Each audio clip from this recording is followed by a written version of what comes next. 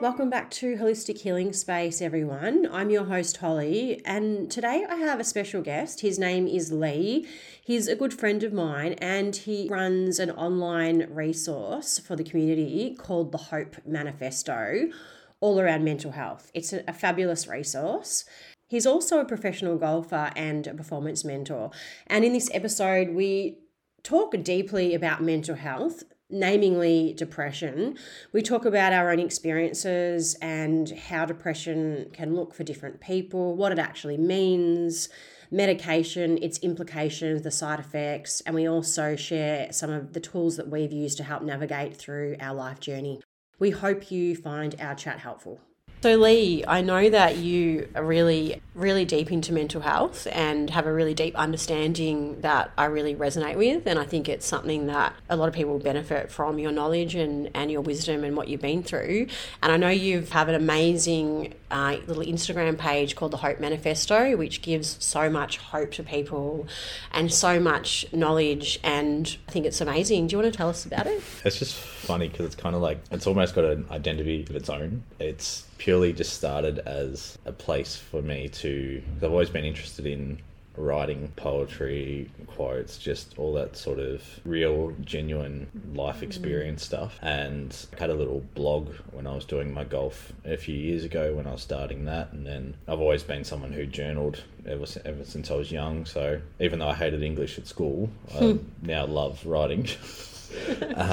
But yeah, it just sort of started out as almost more like a cathartic release and therapy for me. And then there's just one or two things that I shared when I was doing the golf blog that was like, that then people resonated with, or then started talking to me about their mental health challenges, that it was like something I might have said just made sense of something that was in their head, or just connected a few dots that they hadn't put together. And even some of them made them realize like, oh, okay, no, maybe I've actually got something I need to talk about here, or someone I need to go see about this.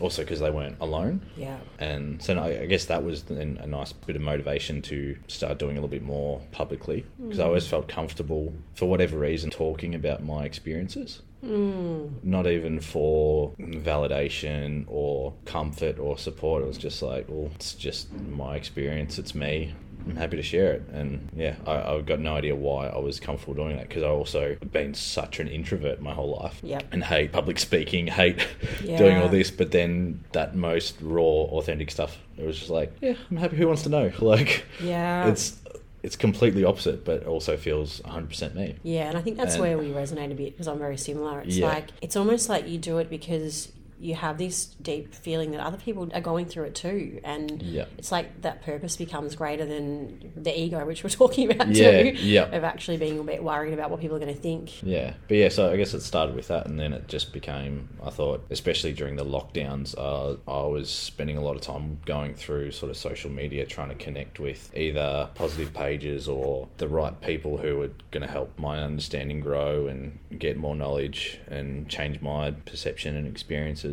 And it just felt like hard work trying to find that and scroll through everything else that pops up. That then I wanted that to be, okay, well, I've done the hard work in finding it. Now I can just create a nice big profile for, oh, you need someone to go, look, just go here and you'll find it all. And then you can be on your merry way. And so, yeah, it's kind of just become a bit of a release and a resource. But it's also like, if nobody was to ever read it, nobody was seeing it, probably still keep doing it anyway, because it's at the end of the day, it's what feels good for me and is helping me. And I think that's where it's so authentic and really inspiring for people to offer some deeper truths when it comes to mental health and feeling comfortable. Because I think we spoke about, before we started the podcast, about how so many people, me included in the past, were just so reluctant to share emotions, and you know, that stigma of feeling like you're weak, or you know, that vulnerability is actually kind of scary. Yeah, and that's the thing. I feel like I don't know if I've ever really felt that it was weak to feel or anything. Like, I definitely felt out of place. Yep. But I don't know if it ever felt like it was wrong or weak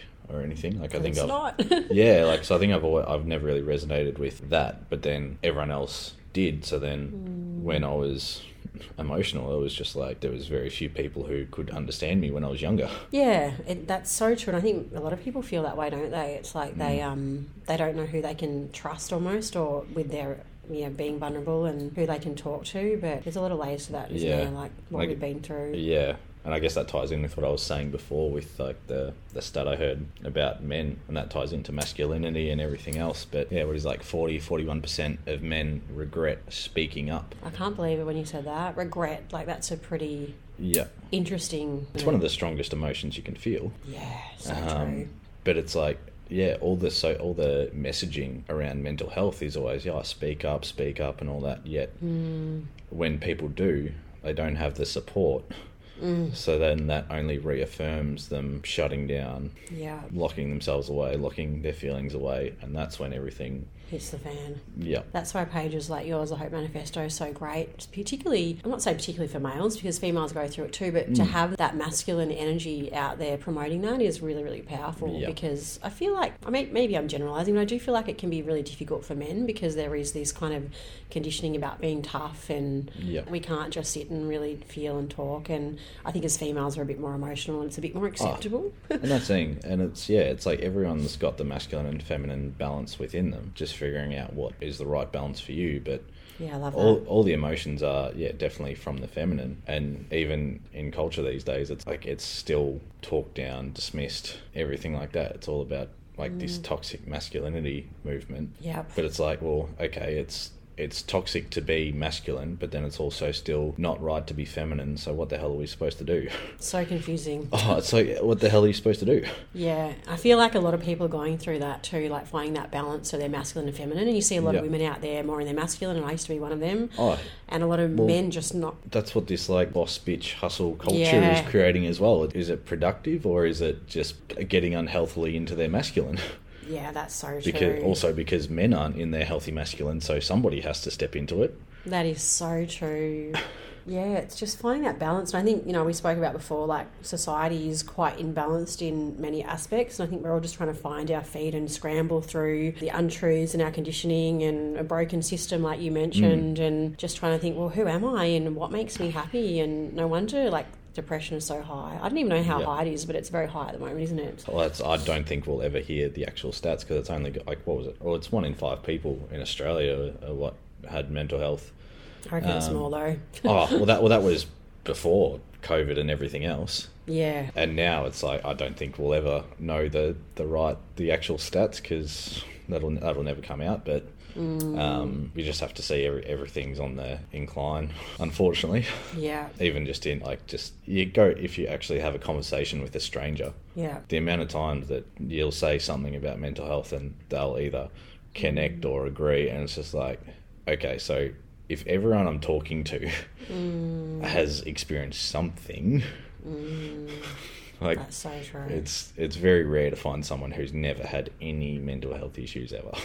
I feel like if they say that, they're probably lying to a level, you know? Either that or they're just unaware or... Yeah. Yep. Yeah, I guess awareness, that's a big one too. So, like, I know we kind of, we've spoken a lot about depression. It's kind of just the topic that kind of came up for us, wasn't it? Depression in terms of mental health. And that can mean so many things. Like, sometimes I don't even really know what that means, if that makes sense. 100%. 100% agree. Yeah. And it's like, because what was it? It was just like, sitting around having a coffee, and then all of a sudden we just dive straight into a conversation about anxiety, depression, burnout. Yeah. It's like, keep it high vibe. Just normal Sunday morning chats.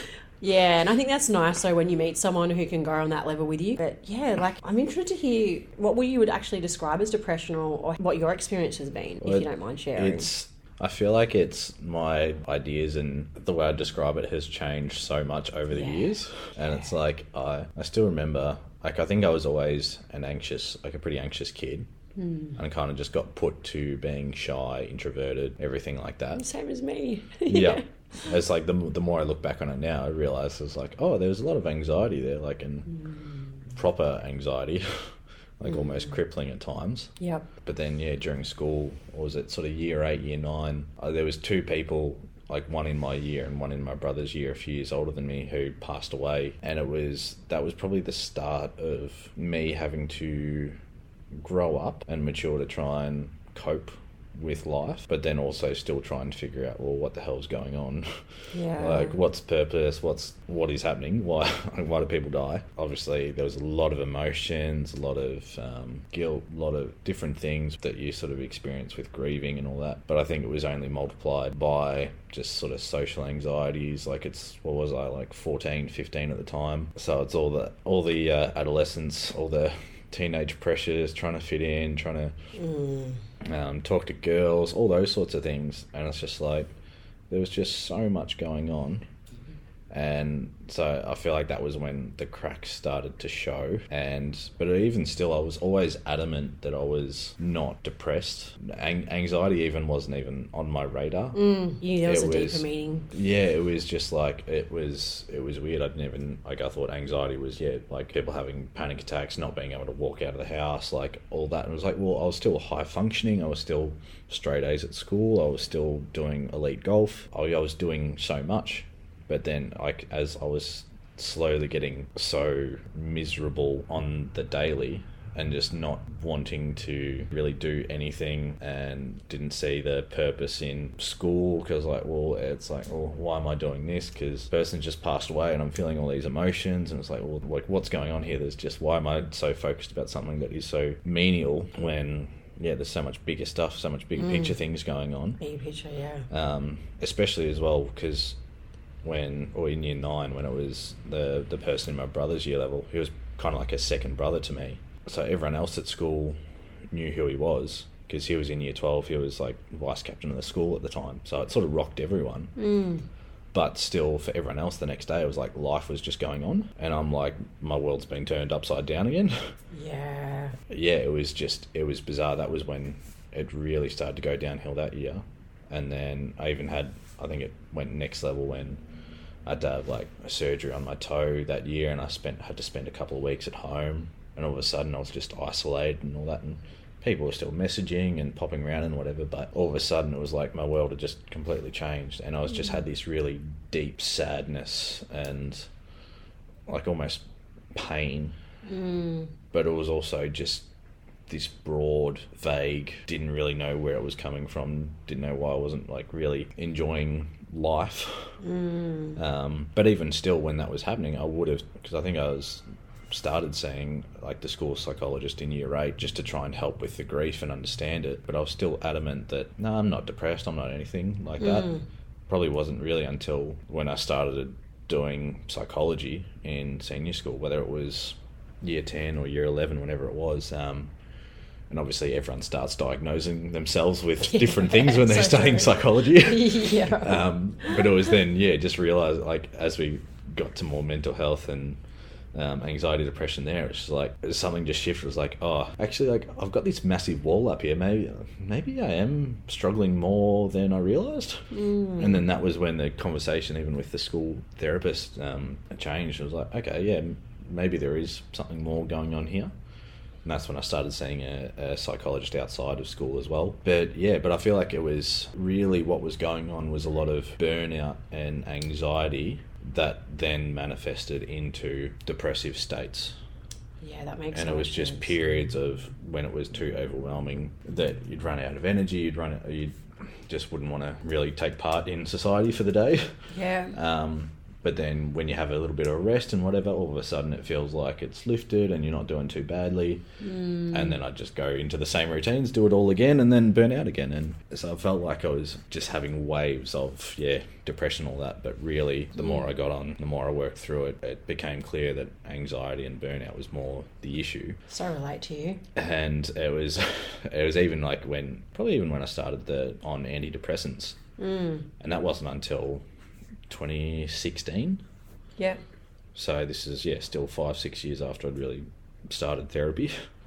As I started the medication, I even remember feeling like I was working part-time in the restaurant, and after a few weeks after I started, when they were clearly starting to take effect, like I was driving to work and it's like, oh, I don't have like the butterflies in my stomach. I was like, oh, maybe it actually has just been a lot of anxiety there.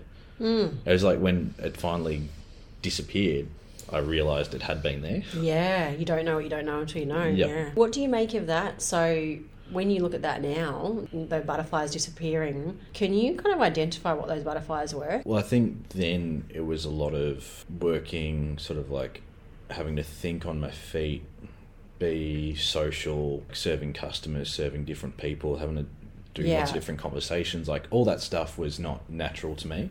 And it was, and like, that's when I always swore I would never work in hospitality. Or like, my brother was working in the restaurant while I was at school, and I swore, I'll never do this, I'll find something else. Couldn't think of anything worse. And now I'm sitting here as well. I've almost been in the restaurant for 10 years. There you go. Because it almost became, it was like, okay, well, this is actually working on all the things that I know I'm not good at. So I kind of need to stay there to keep working on it. Yeah, push and yourself get those out of your comfort zone. Yeah. But at the same time, it felt nerve-wracking. And talking to people now that who worked with me back then, they would say, I always used to look flustered or anything. Even if I didn't really feel it. Yeah. Even if I was just sort of focused, busy doing that, I would look more flustered than other people were. Yep. But yeah, it's just funny, like, until that disappears, you don't realise. It's like, oh, that was actually there. So it's crazy what we carry around without realising, isn't it, until we actually work on it. I was wanting to touch a bit, if you want to, on the burnout and anxiety, because I feel like that's such a big thing in society. Like, I think a lot of people feel that. I definitely can so much relate to what you've just said. Yep. And I feel like it's such a big thing, like the way we burn ourselves out and the anxiety we carry, and we have to work through it and understand what it is and why we push ourselves. But I'm not blaming society, but I do feel like we do live in a society that does condition us a bit to push and strive, and we don't really stop and process. We're always striving, and you really have to set your boundaries and go, no, I need to sit with myself and take a step back sometimes. Yep. It's weird, and I feel like it's a generational thing as well. Like, oh, for sure, each generation has the different messaging and the different ideas on what they're supposed to do. Like, how many of our parents were working pretty much straight out of school and got their homes, got their families, all this sort of stuff set up, whereas now we're all told, shoot for the stars and blah blah blah. It's almost like don't work till the 9 to 5. You don't have to work hard, you can still get everything coming in without doing the work. And it's just like the complete opposite. It's the complete opposite. That, okay, well, where's the right balance? Yeah, I think you've got to try different things. Yeah, because I feel like so much of us, we just keep doing the same thing over and over again. Yeah, and that's where a lot of the burnout comes from, because it's like, it's clearly your body and your mind are telling you something. Yep. That it's either you're doing too much or you're doing something that's not right, that's not aligned to your values. So true. I think alignment's such a big one, isn't it? Yeah, I feel like that's where a lot of it for me as well, where the depression and anxiety was sort of hung around for so long, was because I wasn't getting to the core of what was right for me and what my values were. Yep. Yeah. Yeah, interesting. I can really relate to that too. It's like, what is right for you? Because we're all different, we're all different makeups. And I think I was just a bit of a follower growing up, it's like, I better do this and I better be good at school, and then I'll go to university and do this, and I'll work hard, and until I woke up to like, wow, did I actually really look at that being what was right for me? Or was I just doing what I was told? So it's, I think alignment, knowing yourself is really important, and it can be harder or easier for people depending on their life journey, I guess. But I think we spoke about the like depression being really a lot about, not for everybody, but alignment, knowing who you are and what makes you happy. Yeah, exactly. And that's why, like, the book sitting in front of us, Lost Connections by Johann Hari, like, that was a massive game changer for me, just because it talks about connection and disconnection as like almost the most important issue, symptom, like reason that things go astray and we feel off, because it's just, okay, well, there's it's disconnection from the meaningful work, from the values, from family, community, all these little things that just provide safety, provide purpose. Like, it's just some of the most primitive things, but until you actually break it down and address it all in your own life and sit with yourself to try and figure it out, you keep going through the motions, because you've got to keep participating in society as well. That's so true. It's the hardest thing about actually having the time to sit down and work on yourself, because the world doesn't stop around you. That's so true. But something has got to give. Yeah. Whereas so many people, they want to do the work, but they don't allow the time for something to sacrifice, to stop. They still try and hold on to everything, and then it's like, oh yeah, and then I'll add the work I'm doing on top of that. It's like, no, that's not how it works. It's like and I think we spoke about this before, do you mean? It's like you're scared to let go of what you know to bring in something new, and you can make excuses. I've watched myself 100 times go, oh no, I can't do that, I don't have time. Like, hold on a second. What's more important, my health, my mental health, or being busy and being swept away by what society wants me to do? And I think even the other day, like, I had some appointments and I felt really unwell. I was just like, I was like, I have to cancel them. In the past, I'd feel terrible, like, for cancelling things, but now it's like, no, I actually really need to listen to myself. Yeah.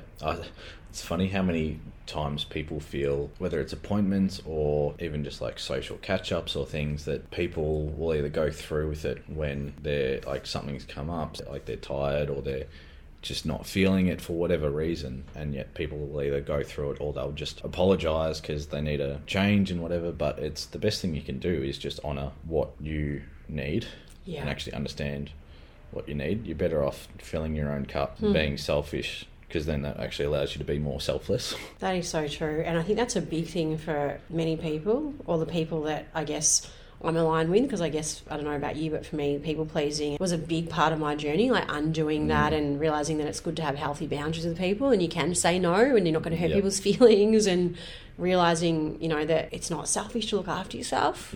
It's not selfish, but it's like we can run around so much after other people and get depleted. And I think even in the whole mainstream 9 to 5, I'm not saying it's bad, it's not for everybody though. And I think we can just burn ourselves out so quickly and almost like chase materialism and, just look at kind of the money package and put our health second and put, materialistic stuff first. And then we're like, then we get sick and we're like, how did I get here? It's so funny, like, and especially like about that getting sick as well. It's literally like your body is trying to tell you something. Like anxiety, depression, all the mental health stuff, it is your body's screaming at you. Yeah, screaming, because it's been whispering to you, but now it's screaming at you. Yes. That something's wrong, something's not right.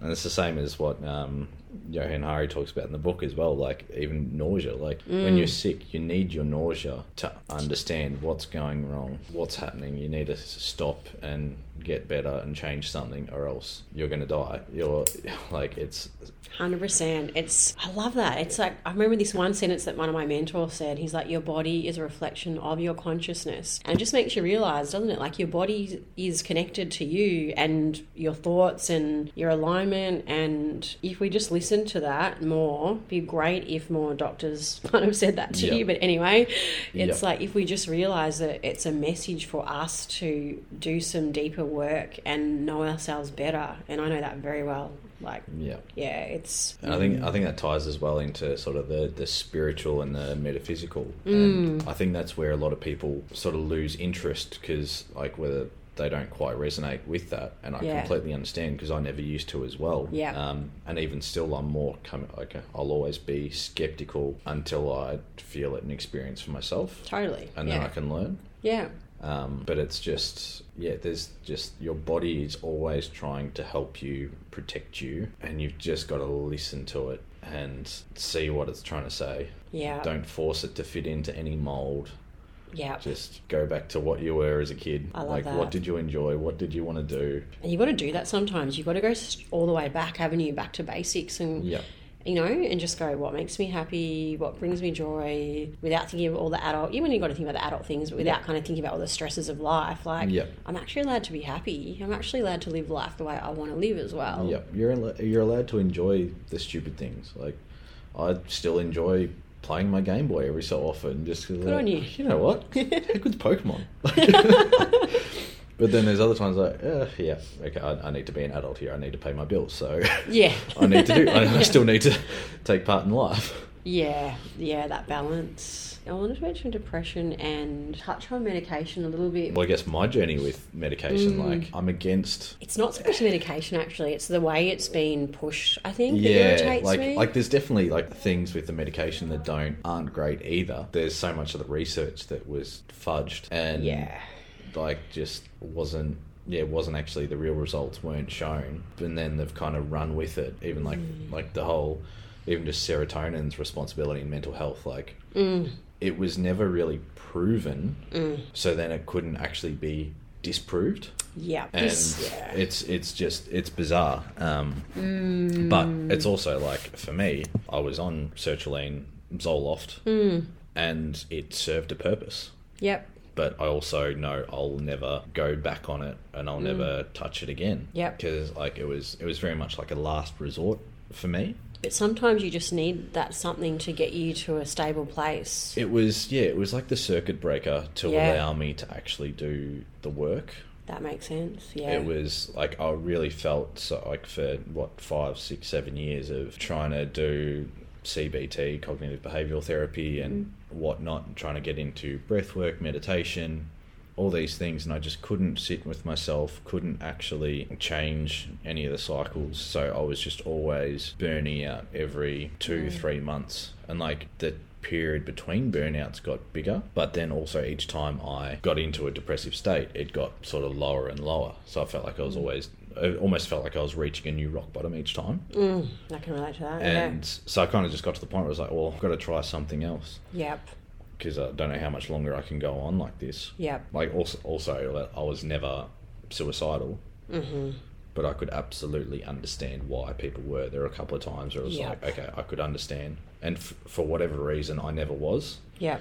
And that's also where kind of the Hope Manifesto kind of came from, because it was just that little, like, always just had this, like, core belief, starseed, whatever you call it, there was always this little bit of hope that it will, I can't see how, but it will get better. It won't be like this forever. Yep. And I just had to, there was times where, like, that was literally all I had. And then eventually everything else going in life would change. I was like, okay, I can get back into participating again. Yeah, I still remember even when the day I took my first one, like, and it's a slow acting. It was going to take 5-6 weeks before I even started to feel it. But I was so nervous and I was almost shaking taking it. Also, because it was such a long commitment, like I had to be on it for at least 6 months, 12 months to see if it would... To see the difference. To see if it would actually be, taking effect too. But yeah, so it served its purpose, but it came with side effects. Came with the, also feeling like I was losing myself a little bit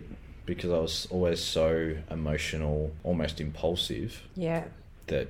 obviously it neutralised everything, so I wouldn't feel as low, but then I wouldn't feel as high. Yeah. But yeah, so I just wasn't as emotional, and then so the way I was making decisions had to change because I didn't have either the as strong a gut instincts or anything like that. So it did feel like I lost myself a little bit. I still distinctly remember being worried about that as I was on them. I feel like that's very common. What you just said. Yeah. Yeah. But I realised as well, it's like, okay, well, it was like the fog lifted so I could sit with my thoughts without reacting and running away as much as I was previously, to the point where I couldn't actually work on them because they were too painful. Yeah. Emotions are really interesting, aren't they? Like, they can be overwhelming at times, really overwhelming. Yeah. And I often wonder, I don't know about you, but I wonder why sometimes they're so overwhelming. And I look at my past and I feel like I was always too scared to really face them. I was really quite scared. And I like what you said, I'm sorry, about the medication, because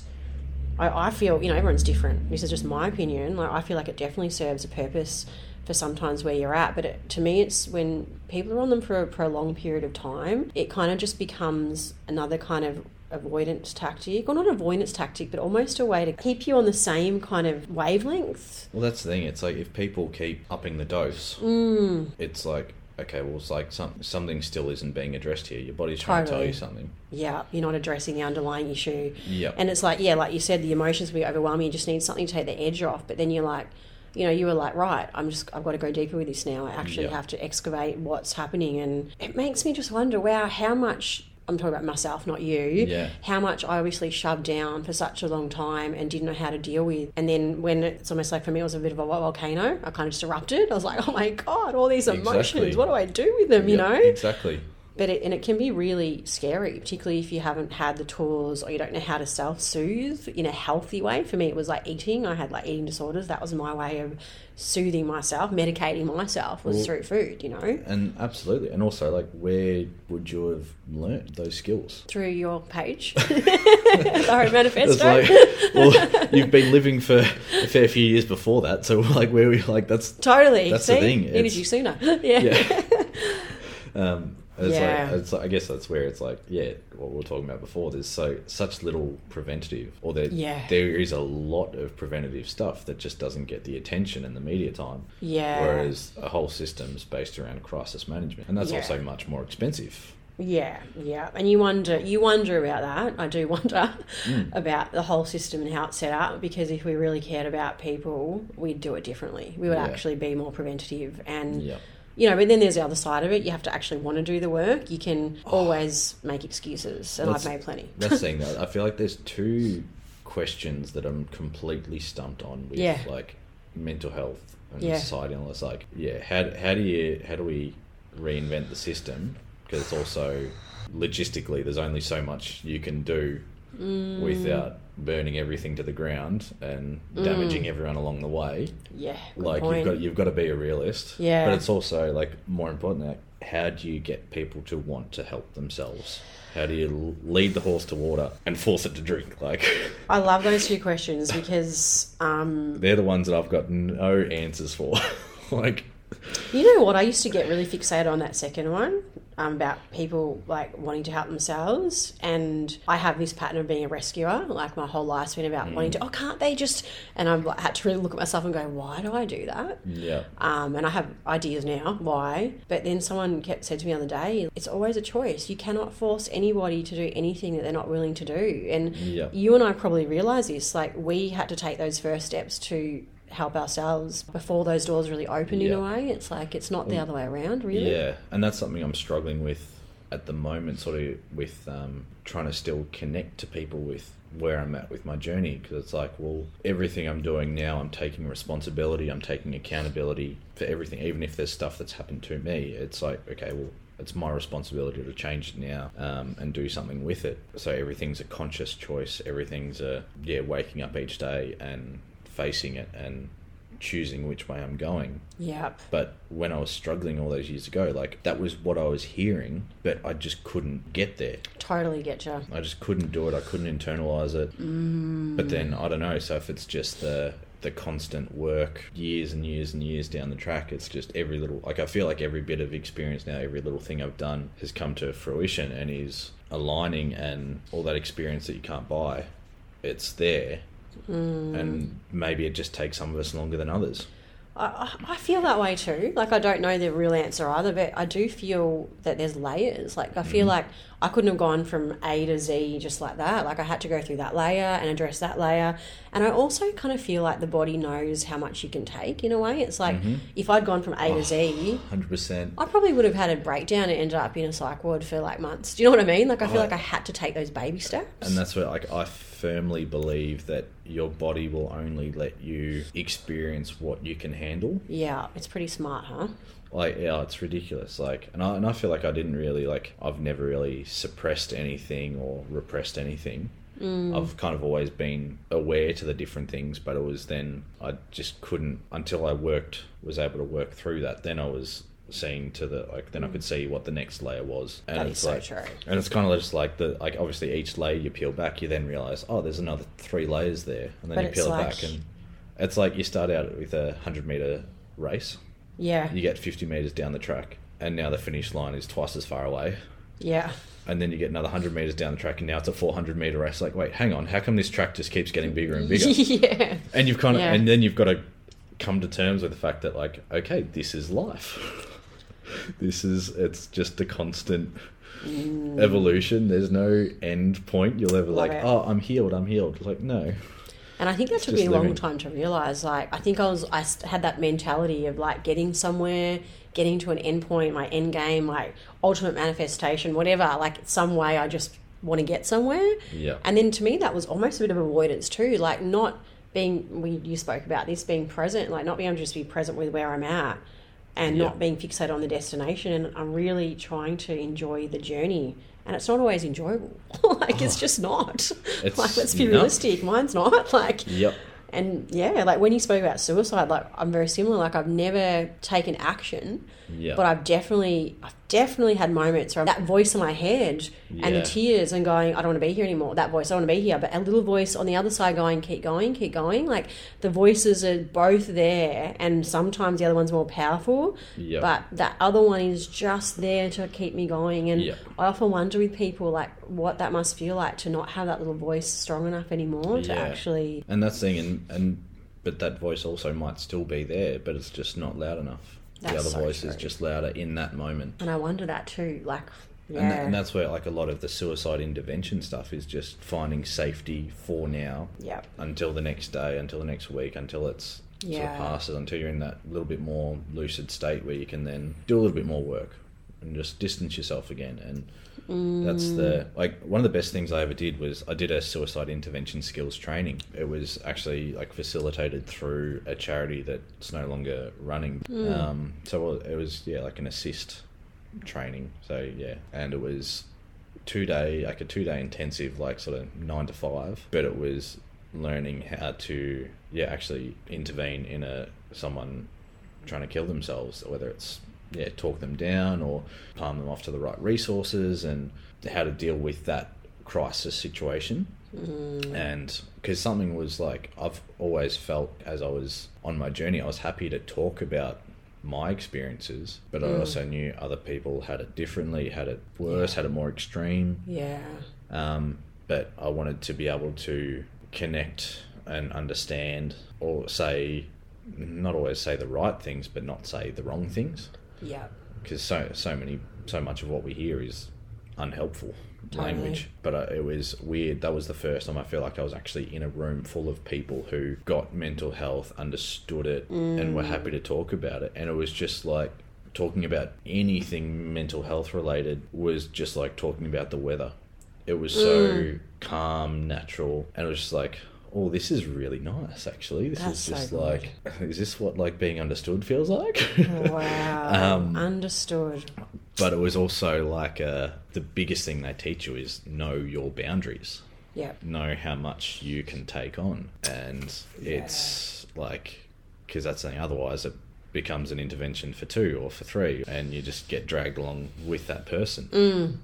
And so that's I've for years I wondered if I've always wanted to be a pro golfer, and I've worked towards that, but there were times where I've wondered, okay, should I be thought about psychology or anything like that? But that weekend I realised no, I could actually never be a therapist, because I'd take on everything too personally. And I don't think I can distance myself healthily enough. That used to be me. To actually do it full time.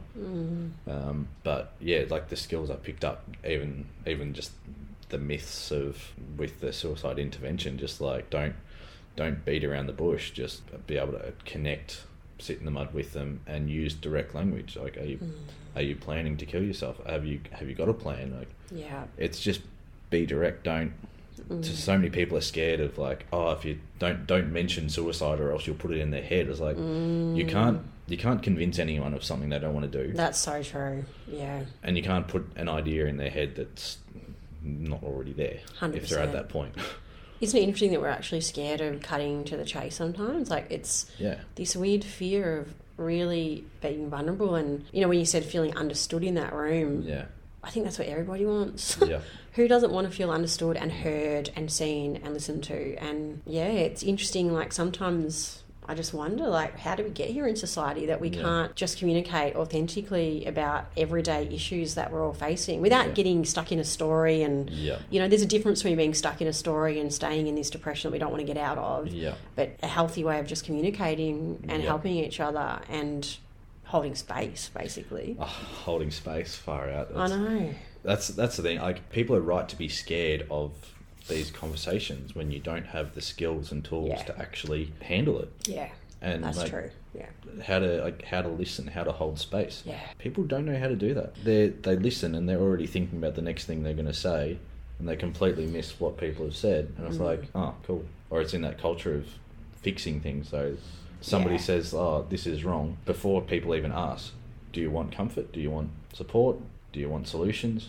What do you want? They'll go straight into, oh, you should do this, do this, do this. It's just so much unwarranted. Well, let's be honest, with most of my clients, sometimes I feel like I'm not doing much, you know? I'm like, and I realise that most people just want to be heard. They just want someone to hear them and acknowledge them and know that what they're expressing is valid and they feel safe in expressing their emotions and how they feel. But yeah, you're right. It's like holding space is such a basic thing that we've forgotten. Where are we taught it? Not at school. I don't remember a class on holding space or even listening so much. You know, it might have been like a NAPLAN test of listening to some shit, you know, but like actually holding space for somebody's emotions is such a basic human need, you know? Yeah.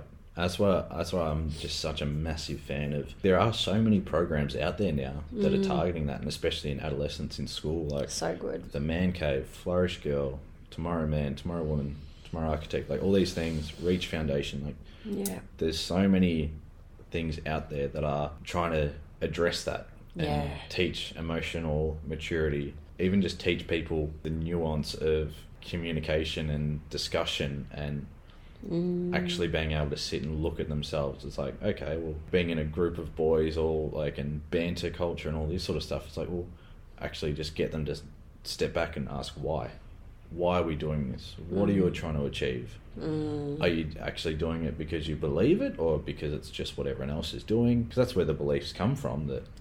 But if you actually can make them step back and ask why, it's like, oh, okay. And if like they actually have the ability to change it, open themselves up, and like and actually express or figure out what their values are, and have the space to do that.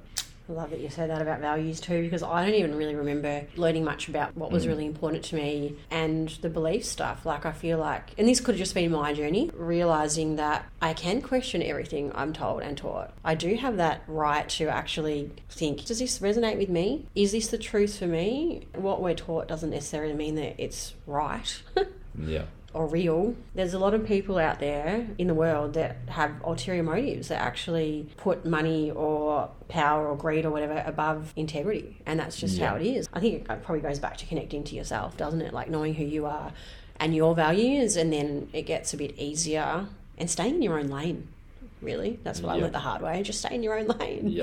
And that's it. It's either stay in your own lane or stay in one lane. We can only do so much at one time. We only have so much energy. That's so true. Yeah. It's not like we spread ourselves way too thin. Energy depletion. Trying to address everything at once. It's like, it's one bit at a time. Yeah. Brick by brick. And even energy, like I feel like that's become a bit of a word that people are a bit more, kind of going back to what you said before about the words that we use that mean the same thing.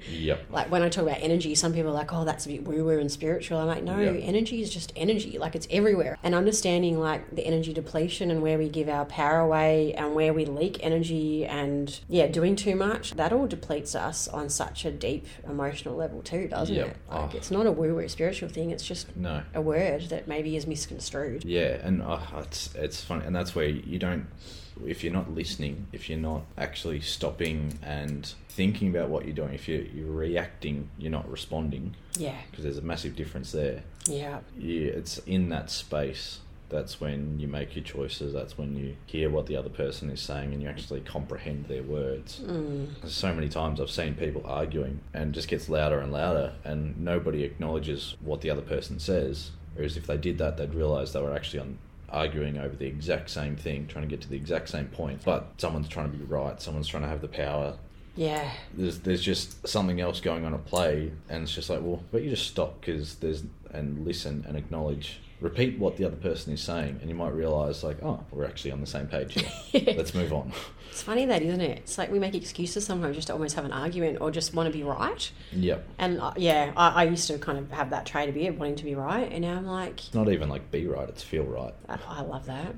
I love that. Yeah. And now it's like... And I think for me personally, it was about wanting to almost get validation that I knew myself, whereas really what I needed to do was just know that all I had to do was validate myself. To me, it was a lot of a childhood wound and wanting to still aren't you listening to me? Are you not hearing me? Yeah. And now realising I don't need that so much anymore. Yeah. So I think trauma's a big part of lots of things too, that Yeah. we're all like running around, scrambling through our trauma and our conditioning and like trying to like figure ourselves out and, you know, life and overwhelm and just trying to like ground in ourselves and weeding out all the stuff that's blocking us. And it's funny, I feel like trauma is one of those words that it's just, people don't go anywhere near it because it's like they haven't had the most extreme horrific things happen to them. But trauma can be someone cutting in front of you, it's all these, and it's like all about being seen, being heard, and the smallest thing, like you can't justify how big or small an experience is. Like something shit happened, it happened. Yeah. Doesn't matter whatever, but the internal experience can be just as big as something for another person and completely different. So true. It's funny how we get scared by that. I actually had a client the other day and she was reminding me of myself. She got really upset. She's like, it just reminds me of when I was at primary school and one of my friends was really mean to me, and she kind of pieced together something happening in her life right now that is really upsetting her. And it's crazy how something that can happen in the playground at school will affect you for the rest of your life until you actually acknowledge it. Well, even for good and bad, you hear of people who say, like, oh, this teacher said, oh, your writing's really good, you could be a writer one day, and then you end up being an author, and vice versa. You get a sports coach say you're terrible, you're no good, and you get kicked out of the team, and then you never play the sport again. Like, I love that. I feel like words are the real magic in this world. Yeah. Because they can express so many different things. Yeah. That communication is kind of all we've got to translate it. And words are so powerful. Have you seen that the rice experiment? You've probably heard of it. They put rice in water and they have 3 cups of rice. And to one of the cups of rice, they say all these really nice words every day, like you're amazing, you're beautiful, you're powerful. Yes. Then the second one, they say you're horrible, you're terrible, just all these horrible words. And the third one, I think it's just, I don't think they say anything, or it's just neutral. The one that was negative actually turns mouldy. Yeah. There's so many different experiments out there like that. And that's it. I've seen people myself do that at home with flowers or anything, like with water sitting there. Yeah. It absolutely is real. And I think that's a good point to remember, isn't it, with depression and with our mental health, our self-talk, our internal dialogue, like really working on that. It can be easier said than done, particularly if we've like had years of negativity thrown at us and we've absorbed it, and then it's almost like we have to release all that old gunk to bring in the new stuff. We have to like constantly work on those 2 voices, don't we? And like you said before, sometimes they never really go away, they're always there, but we need to just retrain ourselves. And the power of language. It's funny, and I feel like as well, it always comes back to how much you're responsible, because the self-talk is always so negatively geared. Even myself, like last month I was in like a men's group, and I had questions asked at me, and they were like positively framed, like what has been going well lately. And I was in a bad state that day, and I found a way to still talk about, in like the first sentence, 3 things that were going wrong or weren't that good or could have been better. I was just like, literally just been asked only, like, what is going well, and I couldn't say something, this is going well. I wasn't allowing myself to see that. I totally get that. And I think sometimes, because we spoke a bit about toxic positivity before too, and that's not toxic, what you just said, just reminded me of that. It's like we need to focus on the good and have gratitude, but we also need to be okay with the days that we're not so good, and be okay with like processing that and understanding that. I kind of believe that sometimes we're in that place because we need to release something, like there's something coming up, bubbling to be released, but having the tools around us to go back to the positive, or knowing that, maybe sometimes like I might sit with that negative whatever energy for like 20 minutes if I can, but then have, okay, what am I going to do after that? Not to bypass it, but like go, what can I do? I might go for a walk, or I might, do some meditation, like have my self-care tools so I can also find that peace and gratitude, but not dismiss my emotions. Like don't put a band-aid over it and go, oh no, that's okay, I won't feel that. That never gets me anywhere, honestly, for me personally. That's I feel like it's that distance between the thought and the action response. That's where your sort of superpower is. Because that's when you can try to process it, try to understand it before doing anything. And that's what I feel like I really struggled with when I was younger. It was just like I just always reacting. I couldn't sit with it. And I couldn't then reframe it in another way. I've always been a logical mind, and so even times where I could maybe think of a different logical solution or behavior or something I should do, but not having any sort of connection with it emotionally or physically. It's like, oh yeah, but that doesn't change how I'm feeling, or it's just like, yeah, but what's the point, or just whatever it is. I couldn't sort of connect the dots between the logic and then the emotional as well. I love that you said that, because it's so important to have that balance, isn't it? Like emotion and logic, and realising that emotions are kind of really delusionary sometimes. They can really throw us off, but they're there for a reason. Like, they're valid, and like, we have to process what's underneath them. But if we lose that logic, we can get really imbalanced. I think that's what I used to do too, actually. Not be able to almost rise above it, like be in it but not be it, like just be with it and rise above it, but go, okay, I'm processing this and I need to go through it and it's part of my journey, but I don't have to be... I used to get stuck in states, like really... I remember the year, like 2017, I was in a really bad shame period. I didn't actually know what I was feeling. No one had actually... I was like starting to really understand my emotions then. That was like when I was like, what the hell am I feeling? And shame is a pretty shitty emotion to feel. It's very heavy. I didn't have the tools to process. It's like at that point in time, I got stuck in the emotion, and it's like I became the emotion. It's like I felt like it was never going to go away. It's like I felt like, oh, this is it. This is how I'm feeling, and it's never going to go away. It might sound really silly, but I think for me it was like that turning point of understanding, oh my God, emotions are just energy. I need to just feel this, and I need to just allow myself to feel it, but almost start to rise above it and just almost get more curious and go, oh, okay, this is what it feels to feel shame. Okay, I've got to release it. And then from then on, I started to play around a bit with different emotions, and I might do that through dance or yoga. Like, I might put on a song that makes me feel sad and like really feel sadness, then feel like going to an emotion that's happy, and kind of understand that we are constantly energetically going through different emotional states. I don't think it's abnormal to feel sad. It's just part of our human experience. It's just knowing that it's going to pass. 100%. It's the old yin and yang, light and dark. Like, you need the good to understand the bad. You need the bad to feel the good. You need those opposites on the spectrum. If everything was just consistent and neutral the whole time, it's just... Might be pretty boring, I think. Yeah. 100%. That sort of like circles back to the medication for me a little bit as well. It felt like everything was quite neutral. Yeah. And like, it allowed me to realise, like, okay, my expectations were actually too high though as well. Yeah, for ages I was thought that like happiness was the goal to get out of the depression and the depressive states, but it was really like being content in the neutral is sort of where you need to be, but then to be able to go above that and enjoy it and go below that and process it and handle it and come back to the content, and then just being in any given moment, am I okay? Do I need anything right now? Do I have to do it? Do I need to be anywhere? No, I can just be here and I'll be okay. Yeah. And that was, like that shift was when it was also when I knew I was ready to get off the medication and start feeling again. It was like, okay, I can do this now. Like, I know where I need to get to, but I actually wanted to start feeling again. And then that means feeling the bad stuff deeply as well. But I've always been someone who deeply feels and always wanted to. And now it feels great to be back doing it again. That's so amazing. And I love that you said that about feeling, because I feel like that's what makes us human. And when we can connect to our feelings, like it's so much you see and feel so much beauty in the world. Personally, I feel like you just connect to such on a deeper level to things and people and experiences. It's like it's an energetic door that kind of opens up, and I just feel like it's so important. Numbing out is closing a lot of things off. Yeah, and there's definitely like times when you need it so that you can. It's almost like you've got 5 things going on, and it just dulls it back to the one. Yeah. So then you can just piece your way through it. Yeah. But then also, trying not to be on it forever so that I could live fully. I like it goes back to, I think, what you said before about taking the baby steps, like not rushing, like you said, from being if you're in a really overwhelming depressive state and so much shit's going on in your life and you really feel like you need it, then because if you went from that space to full on feeling everything, it could actually kill you. It actually could kill you. Like 100%. Your emotions really can, well, we know, we've talked about the whole...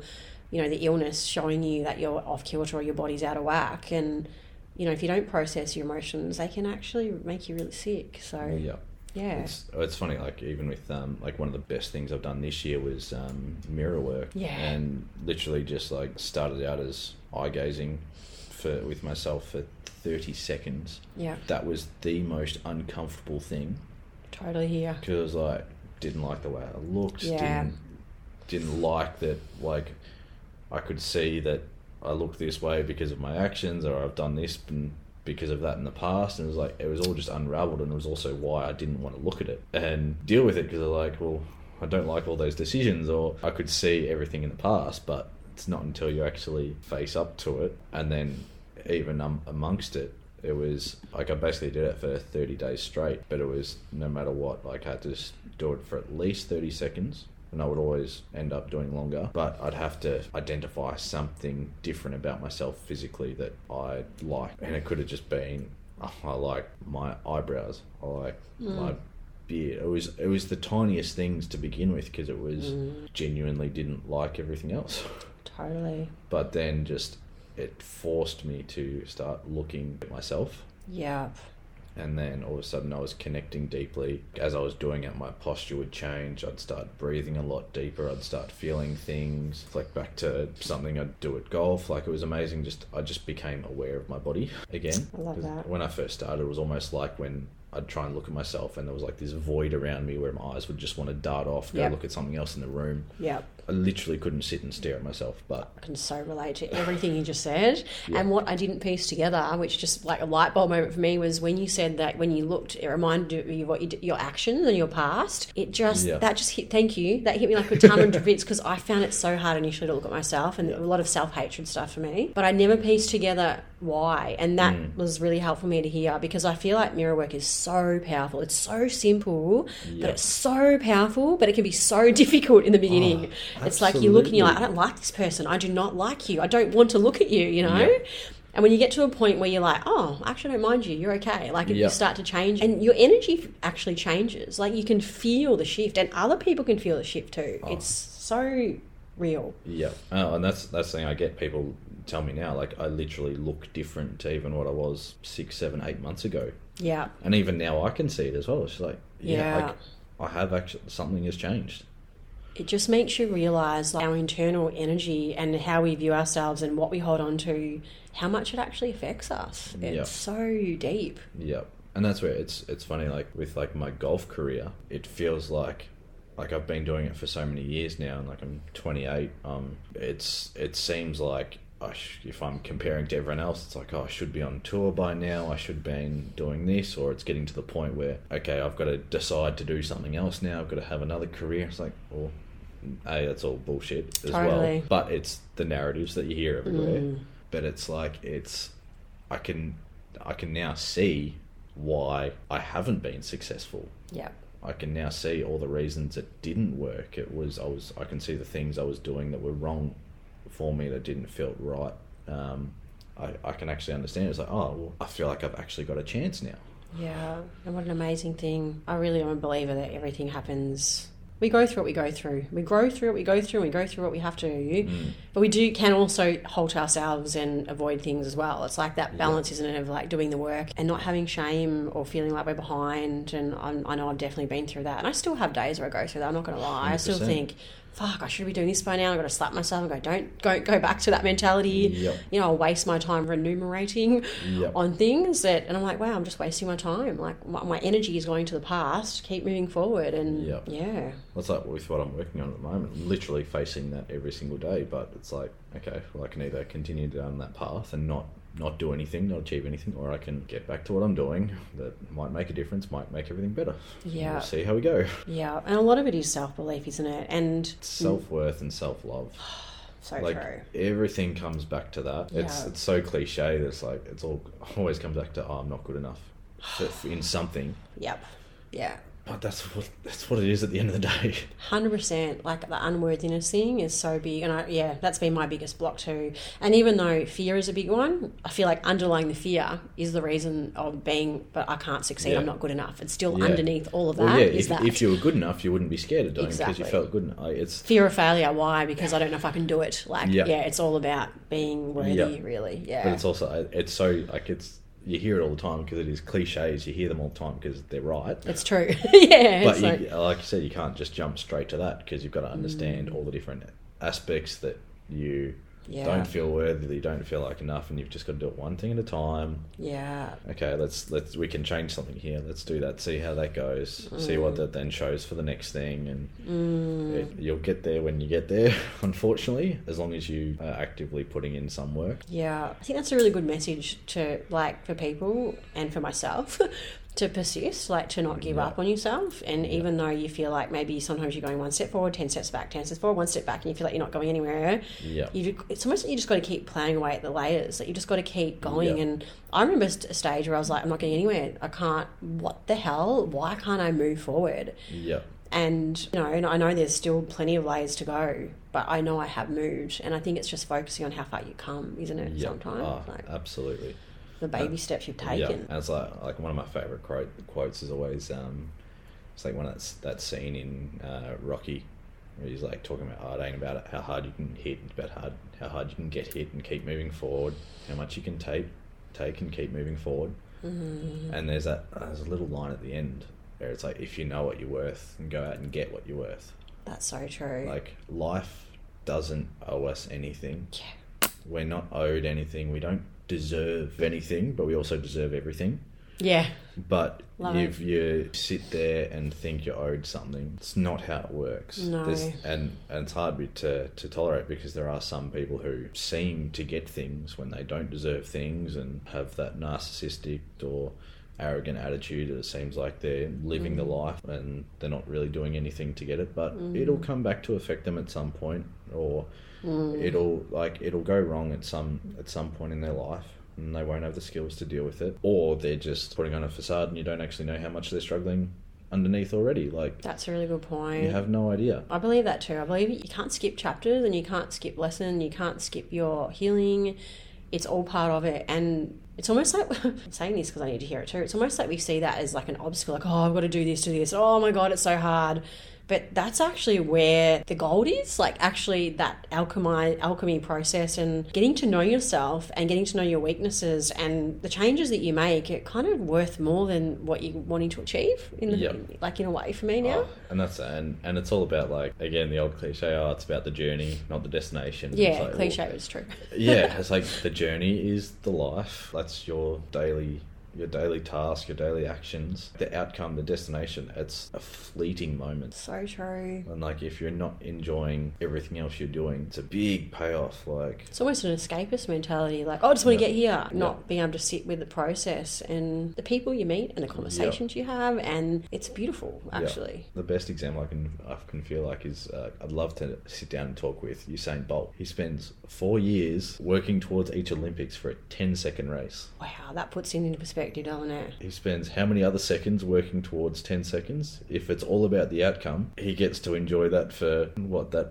how long does the medal presentation go for? 2 minutes? I love that. And then it's working towards the next one. So if he wasn't enjoying the journey and enjoying the daily training and everything else, and everything that's happening to him as a character, as a person, who in their right mind would do that? It's almost like it's just a byproduct, isn't it? Sometimes the end result, it's like a reward, but I really feel like when you get those rewards, you really appreciate more the work you've done to get there than the actual end result. I look back on things I've achieved, and when I wasn't in the best place and I still achieved amazing things for me, I still almost couldn't really appreciate them as much as I would have liked to, because I hadn't done enough inner work to really even be in the moment, even when I was there, if that makes sense. 100%. Like, how many people achieve things and it's like, because it's next. Yeah, and it's like, well, something they don't really care about, or it's for someone else's dream or anything like that. And then they, like, on paper, the resume, the CV looks good. Yeah. But then they'll change job to something they actually like doing, and they'll be much happier. It's like, so true. And some of the happiest people I know, everyone's different to what they desire, and everyone's, wants what they want.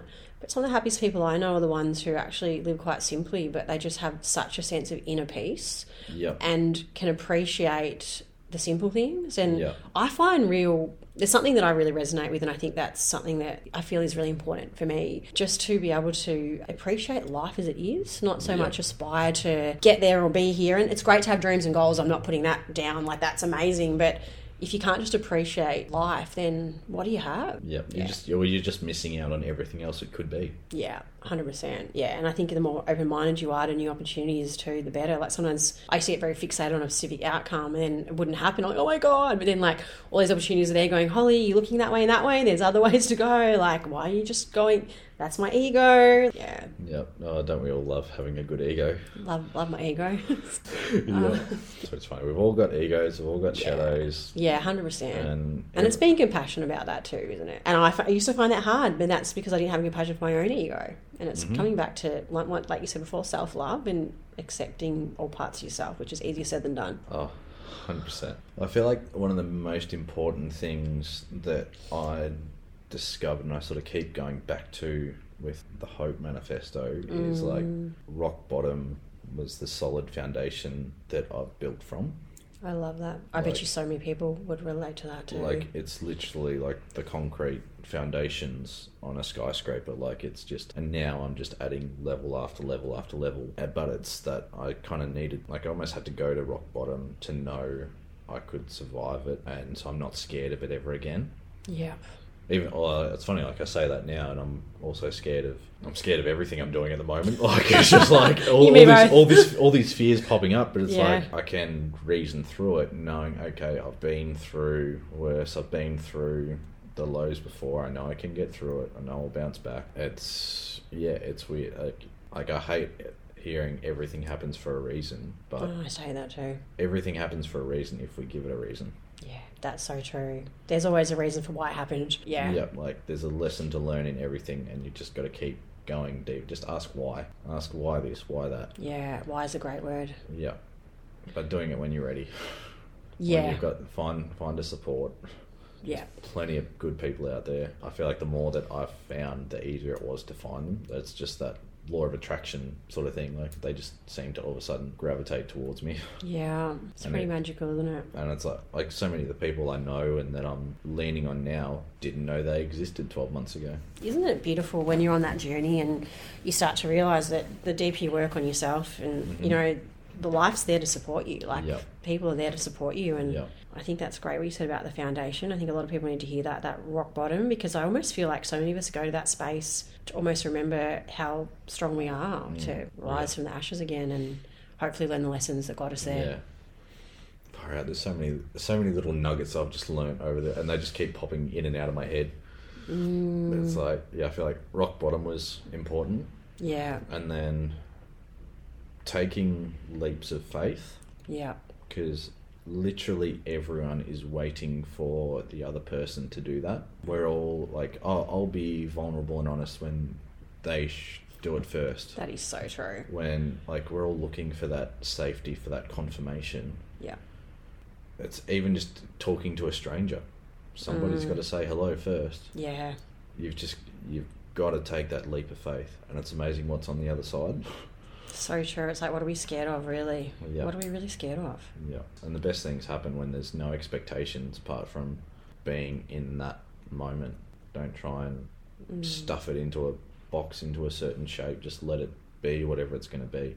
Yep. And that's with career, with friendships, families, relationships, everything. Just remove more and more of the expectations and just let it be and enjoy going with it and understanding the nuance and appreciating it all, and appreciating the complexity to it all. Yeah, a lot of life is about, I feel like, letting go of expectation, isn't it? And just to sum up or to finish off, grief is a big part of depression. I really believe that we label grief as depression. I think there's layers to grief. Oh, well, that's where it what was it in like Lost Connections goes into it again in the book. Like, what was it? There's two, like for a while there, they tried to create two different types of depression, endogenous, and I can't remember now. But it was like it was like the grief exception was in the DSM. But it's like, oh yeah, you're depressed. Oh, but only for, like, then they tried to put a limit on. Oh, but yeah, if it's been 4 weeks, 6 weeks, or something, and you're feeling it after a certain event. Yep, that's understandable and everything. But then after that certain point, all of a sudden it becomes the pathology again. I was like, wait, but hang on, what? It just don't think there can be a time limit on our emotions and our processing. And I don't know, Exactly. but I believe we're all different. Like, I'm a very sensitive person, and I know myself better. I take a while to process. Some people are really quick, and I get shitty with myself. Like, God, why you take so long? But that's just who I am. Like, Yep. I take time, and I like to think it through. And I think because I'm a counsellor, that's just who I am, and it helps me understand myself, and it helps with other people. So I'm not going to just sit there and go, oh, I'm too slow anymore. Yep. That's just what I do. And if you don't like it, then bugger off. Yeah. Like, Oh, exactly. And it's like, I know I'm someone who is very particular with how I articulate myself because I don't want to be misunderstood. And like, I know there's a lot of, I've been misunderstood in the past, or I've said something and it gets taken the wrong way, but it's like, okay, well, I always internalize it as, okay, it's kind of like my fault. I should have said it differently, or things like that. But that's who I am. So I know I'm going to take longer to respond at times, especially the more heated the situation is, the longer I'm going to want to take before I say anything. And but there's nothing wrong with that. It's just who I am. So I've just got to work with it. No boxes, like you said, like no molds. So we're all different, and I feel like embracing who we are can be easier for some than others. I don't know. Yeah, accepting who we are is a big thing in life, when a lot of us are conditioned to think that this is the way we should live and this is the way we should work and be, and finding our feet can be difficult sometimes if we've had that deep conditioning and, like you said, family patterns and survival mode and all that stuff. It's unraveling. It's a lot of fun. Well, thank you so much for actually agreeing to this podcast. And it's funny, like when I met you, when we had that deep conversation pretty quickly, I remember walking away going, oh, I think I need to talk to that guy more. Yeah. And then I think I started the podcast soon after, and I kept thinking of you. I'm like, Yeah. So thank you. I'm so glad that we could have this chat, and so much of what you do I really think is amazing, and I really resonate with, I guess, your take and your experiences on mental health. And yeah, really appreciate you sharing the personal things to you. And yeah, thank you. Definitely want to thank you for just holding space today to have this conversation. And it's amazing how it's just connection. It was like just so quick, easy, but it's just so real, and it's amazing what can flow from that. But thank you so much just for holding the space to be able to talk and share this today.